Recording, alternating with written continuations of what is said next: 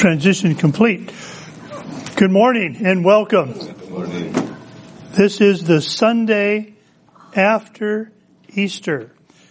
Easter is a word that we use so very, very commonly, and unfortunately it doesn't really say anything to what the day is really all about. Easter is Resurrection Day. This is the day in which Jesus, after going to the cross for you and for me, rose again from the dead, conquering death, and we'll talk more about that in a few moments. But that's what Easter is. And Easter, or Resurrection Day, try to get that word out of my mouth, Resurrection Day is one of the most important Sundays in the year because it gives us the opportunity to focus once again on what the Lord has done for us.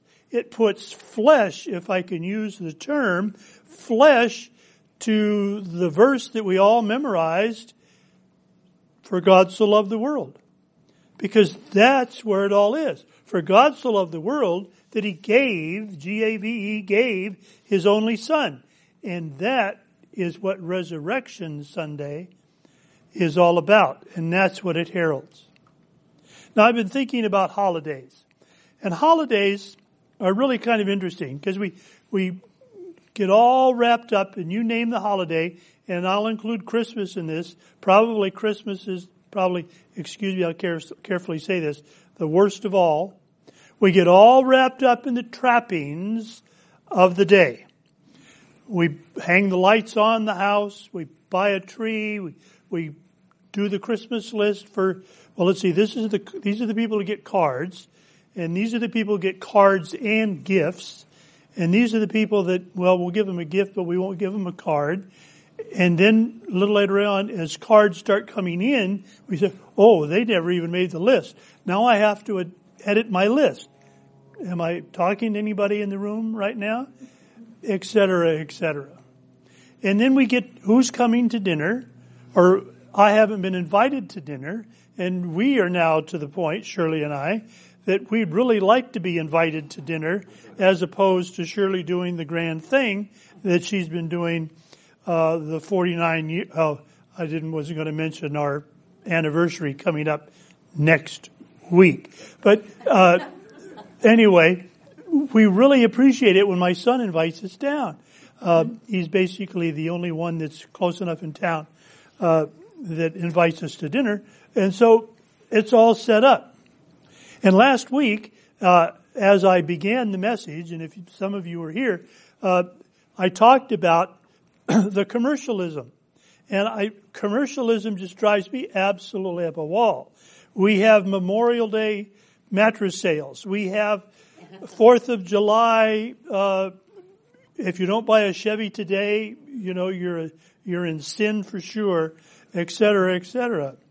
Well, just before I came to church last week, I saw a commercial on television.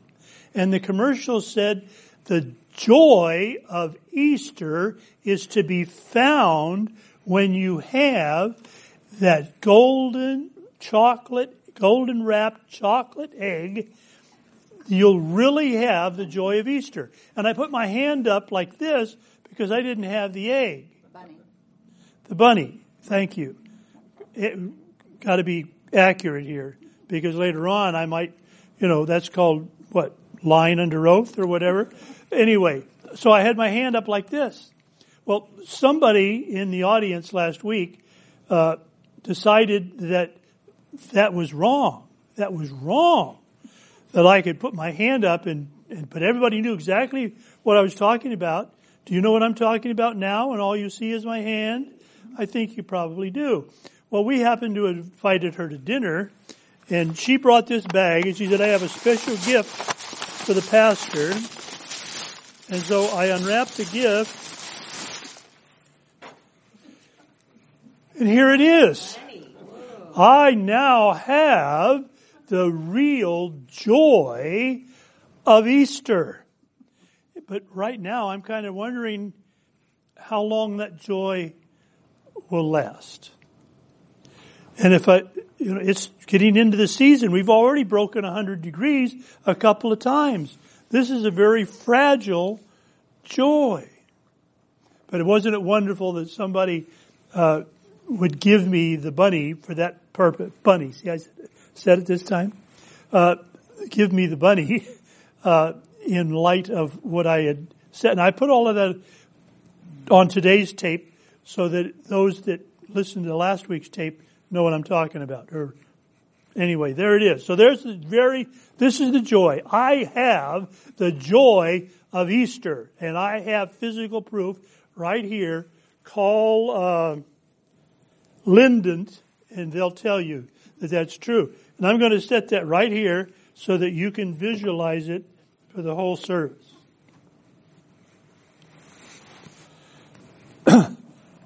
But the thing about holidays is almost without exception, the day after the holiday, we do what? Oh, man, am I glad we got through another one. Now I got to plan on taking the lights off the house. Some people don't get those off until March.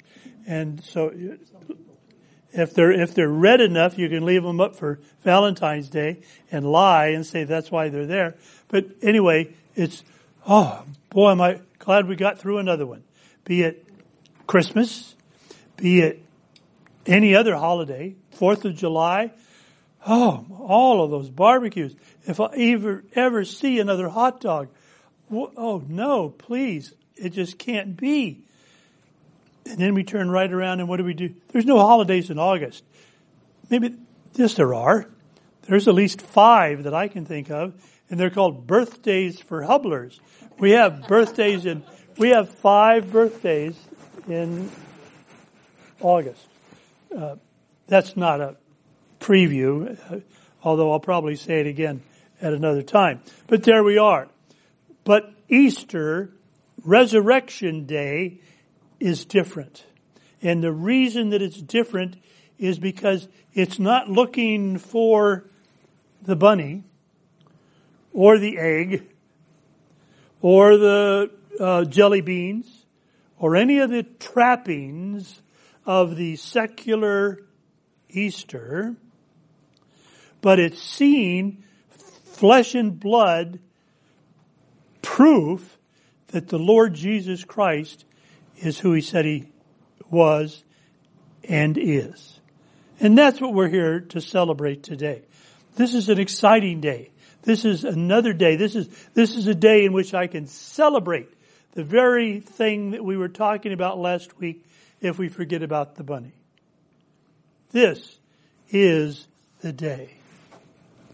But it hasn't always been that way. And sometimes, probably there's some of us in the room, even myself included, that felt the same way that the disciples did after Easter. So in Luke chapter 24, I'm going to read a few verses. You're familiar verses. There's nothing different about these verses. But I want you to look at them in the context of what we're talking about. There we go. Luke chapter 24 is hard to find because I get to John chapter 1 so often. Here we go. I found it. Beginning in verse 13. Luke chapter 24 verse 13. This is after He's been laid in the sepulcher and Mary has come and seen that the tomb is empty and all of that business. And verse 13. And behold, 2 of them went that same day. 2 of who? 2 of the people that had been to the empty tomb, which was from Jerusalem about 70 furlongs, or about a mile from Jerusalem. And they talked together of all of these things which had happened, and we're talking about Sunday day, Resurrection Day. Got that part? Now we're all set. And it came to pass that while they were communing together in reason, Jesus Himself drew near and went with them, but their eyes were holden that they should not know Him. For some reason, as they looked at this person that showed up, they didn't recognize Him as being Jesus. That's what that verse says.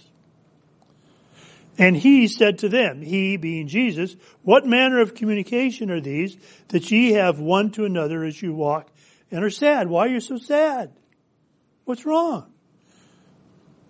And one of them, whose name was Cleopas, answered and said, art thou only a stranger in Jerusalem? Haven't you heard and known the things which have come to pass these last days? And then verse 19, Jesus once again said, what things? And they said unto him, concerning Jesus of Nazareth, which was a prophet, mighty in deed and word before God and all the people. The highlight of that verse is the word was, and we skip right over it when we read. Was. Was is past tense. Was is no more. I was a teacher in Desert Sands. I was a Marine. I'm still a Marine, so I can't do that one. But you get the idea. I know there's people here that they were nurses. I was a nurse. How many years ago before I retired? I was. I'm no longer. I was. They don't retire either, do they? My brace is, shame on, there it is. Okay. Was. Don't forget that word, because that's the important word for what we're talking about today. There we go. And how the chief priests and our rulers delivered him to be condemned to death and have crucified him. So we get a little synopsis of Passion Week, don't we? And there it is. But we trusted that it had been he which should have redeemed Israel. And beside all this, today is the third day since these things were done. Yea, and certain women also of our company made us astonished, which were early at the sepulchre. And when they found not his body, they came saying, they had also seen a vision of angels, which said he was alive. Think about that for a moment. There were a whole bunch of people that sat around the cross and watched him die. And watched him hauled down off of that rugged cross.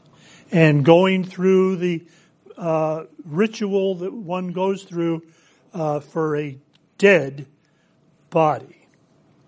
And of course there was a rush because it was just before before Sabbath, etc., and I don't want to go into that today. So people knew. People saw the body. People saw what was going on. People saw the hurried grave clothes that were placed upon the dead body of that person, Jesus of Nazareth. And when they found not his body, they came saying, verse 23, that they had also seen a vision of angels which said he was alive. And certain of them which were with us went to the sepulchre and found it even so, as the women had said, but him they saw not. Verse 25, Jesus speaking, O fools and slow of heart to believe all that the prophets have spoken. Now we did this last week, and there's some beautiful charts in some of your Bibles that talk about all of the prophecies that are fulfilled in what we call Passion Week. And if you go back and you read the prophets, now that means going back into the Old Testament, and so now here we're talking about Jews that are really devout Jews, do synagogue every week, etc., etc. They know the prophets, but they miss the word. They've missed the message. They missed the message. No, he's not the one. Yes, God is going to send a Messiah, but he's not the one. And when I think all the way back to Exodus, I do know that there was those kinds of words before. We've been praying for a deliverer. For over 100 years, we've been praying for a deliverer to get us out of Egypt, to get us away from this slavery that we've been in. And Moses shows up. He ain't the one. He's not the one. Moses had to fight for his position. Read carefully the Exodus account of Moses coming to leadership of this unruly mob called the nation Israel. But here we have the risen Lord. And so we ask ourselves, what's this risen Lord business all about? Okay, he did the deed. He came and he showed that he could do some miracles, which basically gave him credentials, gave him bona fides, we could call them. And then he rose, he did the Lazarus thing in John chapter 11, and he then went to the cross and he died and he rose again. And isn't that just so wonderful? And it is. And we don't want to knock that. And he said it's finished on the cross. What was finished? All the prophecy is fulfilled except that which had to be fulfilled after he was physically dead. Because not only did he say it is finished, but then he said, into thy hands I commend my spirit. And then what does the scripture tell us? He physically died. So it's finished. I have relatives that have died. It's done. Physically, it's done for my mother, for my father, for others. And you stick your people in there. It's done. Physically, it is. But what's this everlasting life about? What's this eternal life all about? What's this business you shall never die all about? That's the separation between physical and spiritual. Spiritual is forever. Physical is temporal. Temporal means a little bit of time. I can't believe how old I am. I can remember when I was a kid and I was wondering, do you know how old I'll be in the year 2000? I remember asking myself that. And I'd have been 50 something, I think. You gotta be kidding me. I'll never make it that far. Did you ever have that thought? And here we are in what is this? 2019, right? 2019. And you do the math. I'm tired of it. But there it is. There it is. I'm looking forward to my 50th wedding anniversary. That's next year. Be ready. I won't mention it again. Now there's a lie right here in front of you. But I'm going to be a year older for that one. And I plan on being here for that. I can't think of a reason why I won't be. But that's physical. I just marvel at the story that Rosie told this morning about her sister. We expected Carol to be dead, flat out. She was just that close to it. Stem cell and all of that business. And she said she's got a new birthday. And she said she can't remember ever having a disease.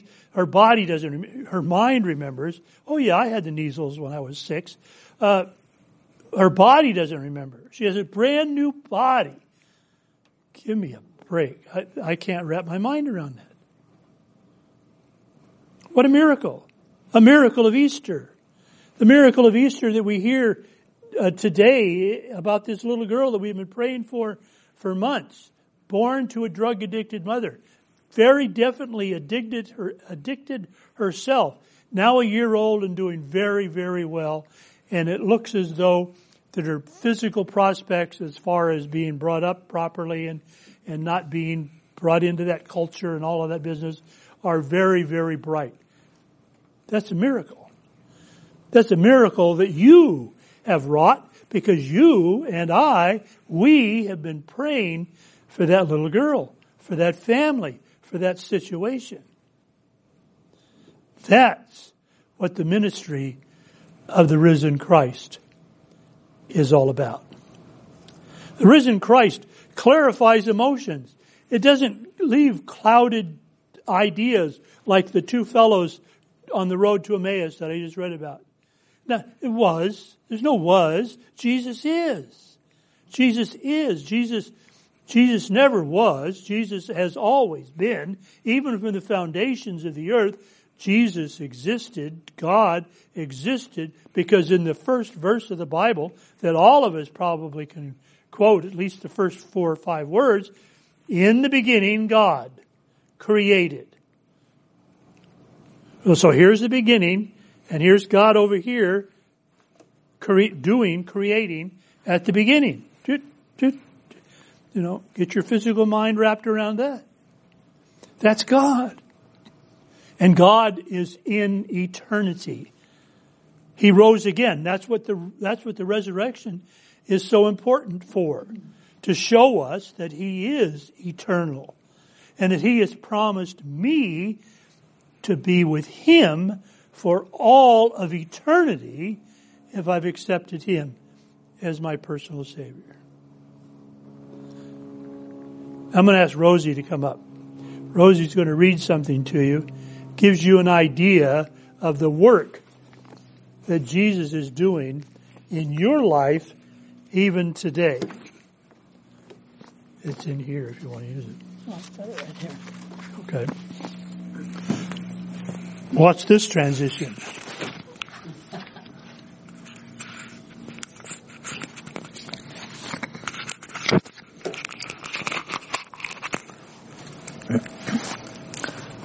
Aren't we smooth? The reading is called The Room. In that place between wakefulness and dreams, I found myself in the room. There were no distinguishing features save for one wall covered with small index card files, which stretched from floor to ceiling and seemingly endlessly in either direction. As I drew near the wall of files, the first to catch my attention was one that read, "People I have liked." I opened it and began flipping cards. I quickly shut it, shocked to realize that I recognized the names written on each one. And then, without being told, I knew exactly where I was. The lifeless room, with its small files, was a crude catalog system for my life. Here were written the actions of every moment, big and small, in a detail my memory couldn't match. A sense of wonder and curiosity, coupled with horror, stirred within me as I began randomly opening files and exploring their content. Some brought joy and sweet memories, others a sense of shame and regret so intense that I would look over my shoulder to see if anybody was watching. A file named Friends was next to one called Friends I Have Betrayed. The titles ranged from the mundane to the outright weird. Books I have read, lies I have told, comfort I have given, jokes I've laughed at. Some were almost hilarious in their exactness. Things I've yelled at my brothers. Things I couldn't laugh at. Things I've done in my anger. Things I have muttered under my breath to my parents. I never ceased to be surprised by the contents. Often there were many more cards than I expected. Sometimes fewer than I hoped. I was overwhelmed by the sheer volume of the life I had lived. Could it be possible that I had had the time in my short life to write each one of these thousands or even millions of cards? But each card confirmed the truth. Each was written in my own handwriting and signed with my signature. When I came to the file marked Lustful Thoughts, I felt a chill run through my body. I pulled the file out, only an inch, not willing to test its size, and drew out a card. I shuddered at its detailed content. I felt sick to think that such a moment had been recorded. An almost animal rage broke on me. One thought dominated my mind. No one must ever see these cards. No one must ever see this room. I have to destroy them.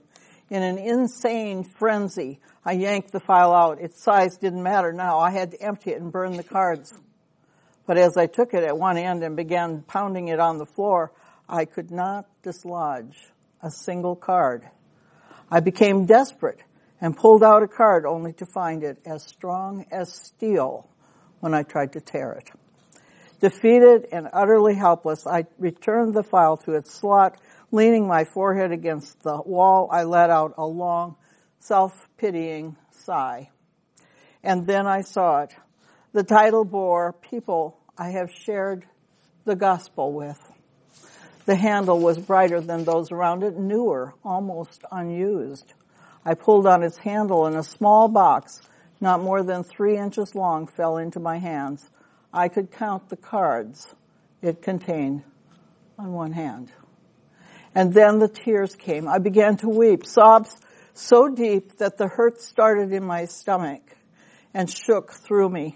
I fell on my knees and cried. I cried out of shame, from the overwhelming shame of it all.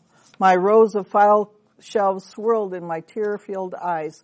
No one must ever know of this room. I must lock it up and hide the key. But then as I pushed away the tears, I saw him. Oh no, please, not him, not here. Oh, anyone but Jesus. I watched helplessly as he began to open the files and read the cards.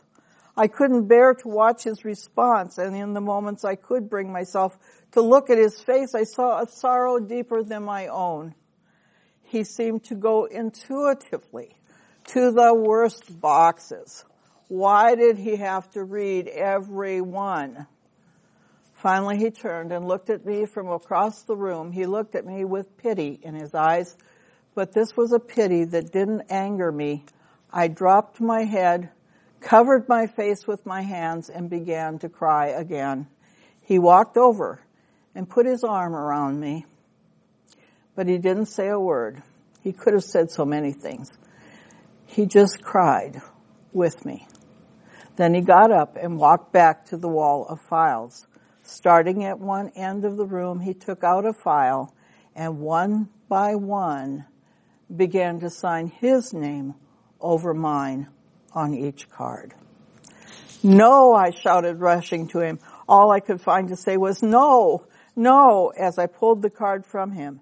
His name shouldn't be on those cards, but there it was, written in red, so rich, so dark, so alive. The name of Jesus covered mine. It was written with his blood. He gently took the card back. He smiled a sad smile and began to sign the cards.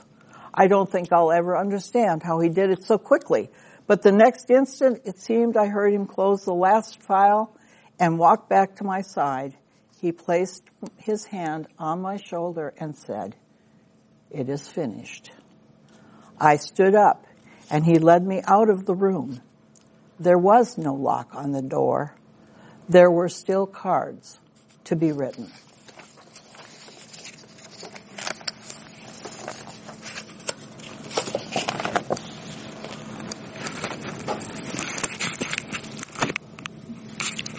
Another smooth transition.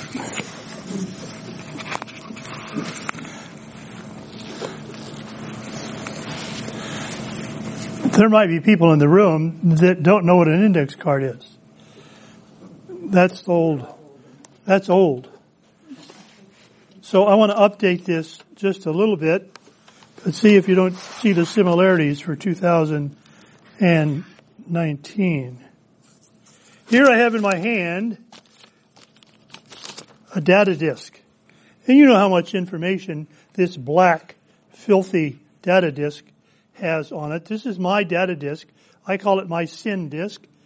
And all this particular disk has on it is an outline, a table of contents, if you were, of all of the things that might have been written on all of those data cards that might have been written so many years ago. But of course, we've updated everything. Everything's on computer now. And so there's a whole library of these black disks that contain the material that I have just as soon not anyone see. But what has been happened is somebody's printed out just a summary of the things in my sin book. Notice the color. This is Martin Hubbard's sin book, and it's just the beginning of the things that are contained herein. And we can go on and on and on, but there's enough here for us to see that Martin Hubler deserves to be condemned. The wages of sin is, I'll think of it in a minute, is death. But the scripture goes on to say that, but the gift of God is eternal life. So as Jesus is there looking at this material, he takes out that first page of the summary, and in bold letters in his blood, he writes his name.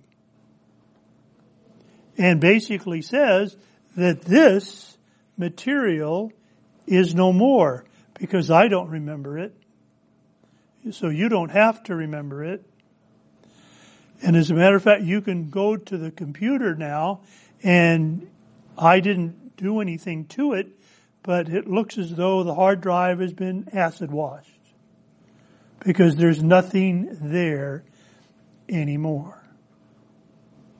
Your sins have been completely eradicated. How can I say that?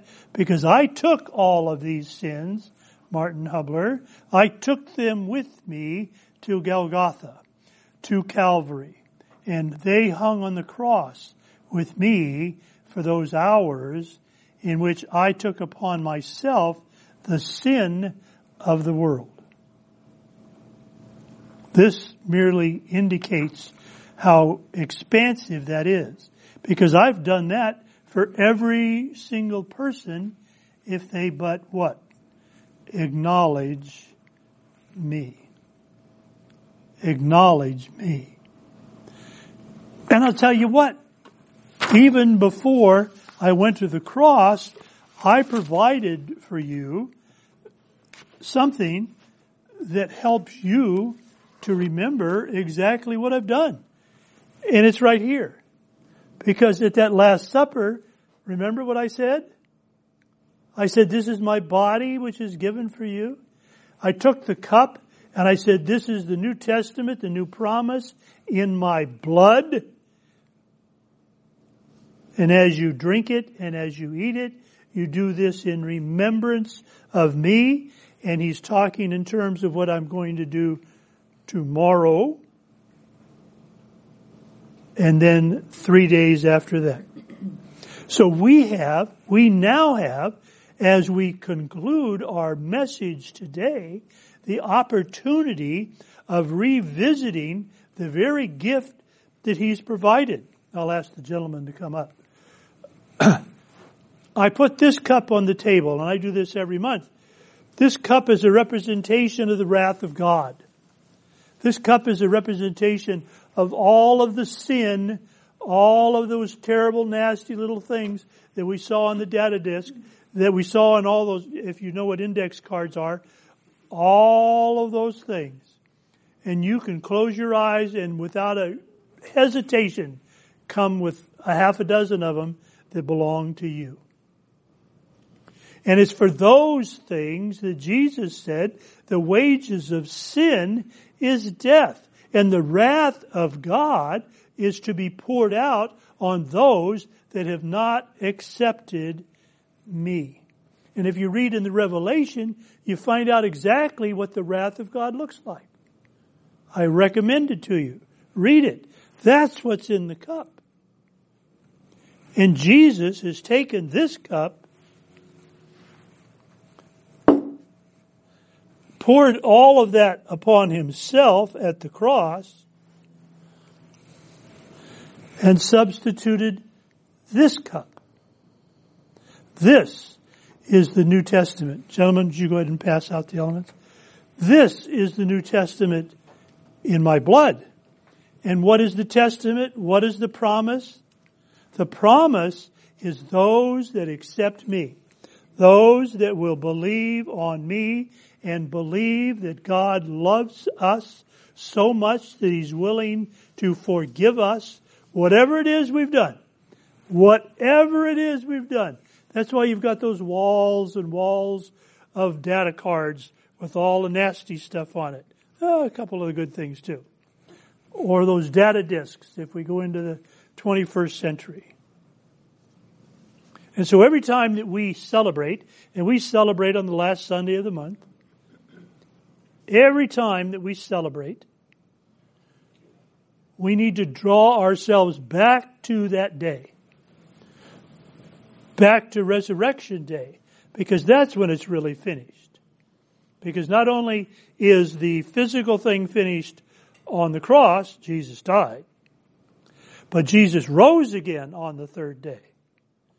Where he does what? Right now, he's busy signing his name. Page after page, disc after disc, washing hard drive after hard drive, however you want to put it, so that we can say that I, Martin Hubler, am now as clean and white as the driven snow. And so as I take the cup, and as I take the bread, I do in remembrance, because that's what he told me to do. As I love him so much, do this in remembrance of me. Remember what I'm doing. Remember what I've done. Don't just remember it now. Isn't that a neat way to end the service today? But remember it every single moment, every single breath, every single thought should be covered in the blood and body of the Lord Jesus Christ. And my purpose, my physical purpose in life now is to serve him. And he wants for me one thing and one thing alone. And that's for me to take him and share it with someone else. That's it. So how many of those data cards that Rosie talked about have you got filled out? And we're not keeping score. If you've got one, praise God, from whom all blessings flow. If you have 10, praise God, from whom all blessings flow. Kind of the physical hero of physical heroes, Billy Graham said in one of his last books, all I want from Jesus when I get there is for him to say, well done, my good and faithful servant. So we take the bread and we take the cup and we do this in remembrance of him. Let's pray. Gracious, loving Heavenly Father, as we consume today, let us not think in terms of the physical, but think in terms of the eternal and think of you, remembering you, in order that we might draw closer to you, even as I continue to draw these earthly breaths. I thank you and I praise you now in Jesus' name. Amen. And we did eat and we did drink.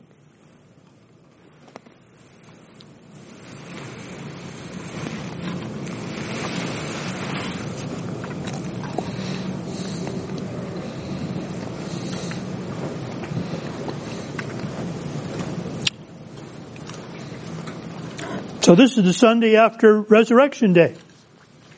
Every day is Resurrection Day because every day is the opportunity for another person